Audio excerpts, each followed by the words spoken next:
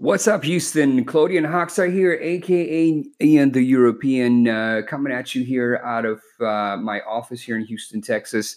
For those of you guys who do not know who I am, my name is Claudian Hoxha. I'm a real estate broker here in Houston, and I try to put together content like this to inform you guys about, the home buying and home selling experience, so you're more educated when you're going out there and you're making the biggest investment of your life. I thought I make a video about this particular topic because it's so fundamental, and I get it all the time, and I don't know why I never even covered it. But today I want to talk to you guys about the difference between uh, the loans, which are two main loans that everybody gets. It's either an FHA loan or a conventional loan. So I figured I'd just kind of tell you guys a little bit about the difference between the two. Now, mind you, I'm not a mortgage person. I don't do mortgages. What I am is a real estate agent and a broker, and I try to consult my clients the best way possible so they can make the right decisions. Okay. So, if you need more questions about these programs, of course, consult with your mortgage person, or if you need referrals, we can refer people to you as well. And we're more than welcome to assist you in your home buying and home selling experience as well. So, anyways, without further ado, let me tell you guys the question that I got. So, I got a question from an individual who is a prospective client, and he called me up and he said, "Ian, I don't really know exactly what I'm doing in terms of getting these loans. I'm not sure which one is the right one for me.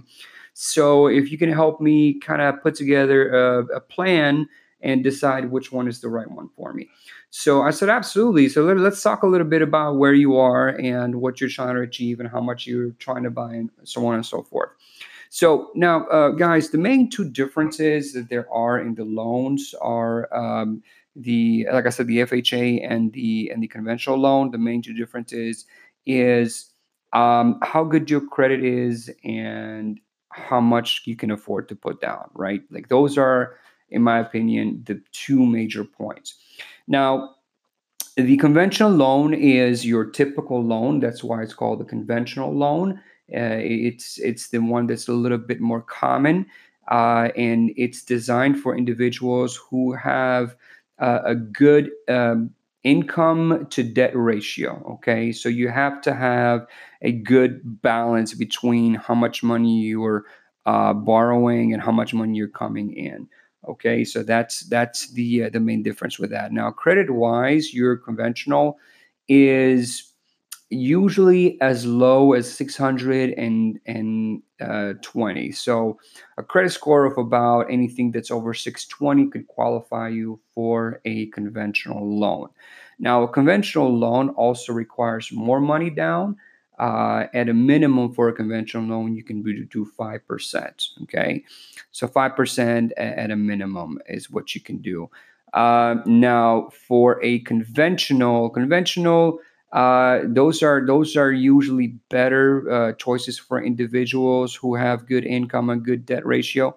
For the main reason that if you have enough down payment, okay, so I did cover that you can do only 5%, but if you have more money to put down, let's say, typically they want you to put down 20%. So 20% on typically is a really good place to be at if you're going to get a conventional loan, for the main reason that you don't pay insurance for the mortgage.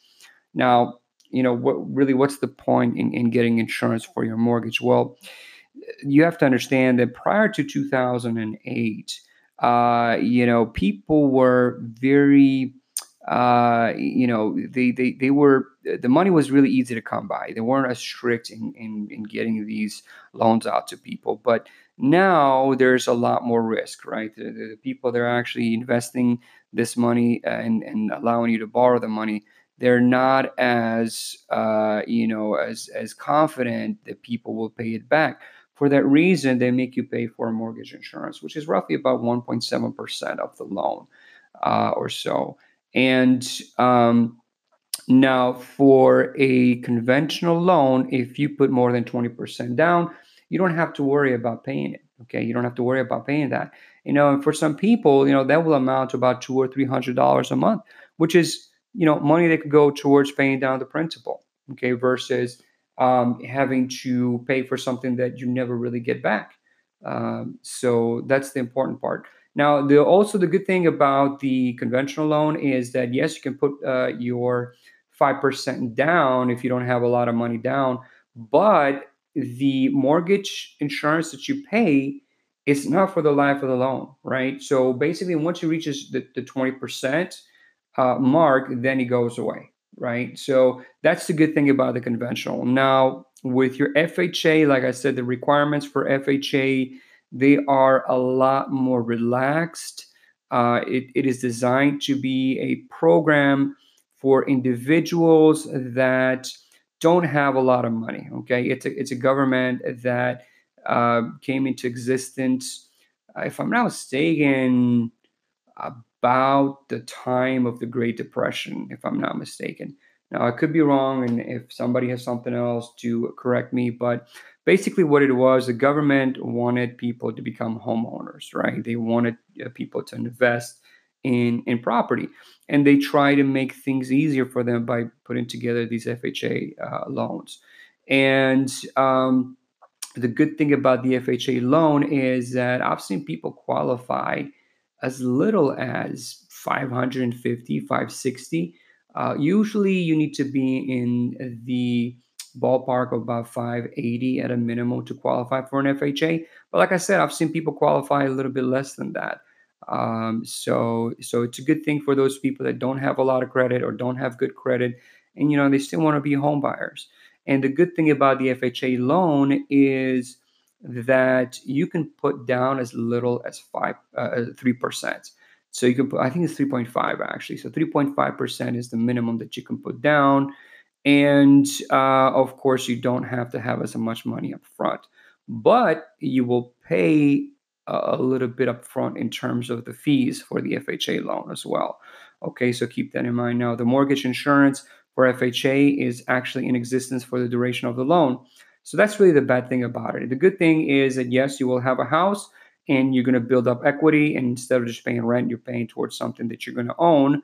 But the bad thing about it is that you're going to pay the mortgage insurance.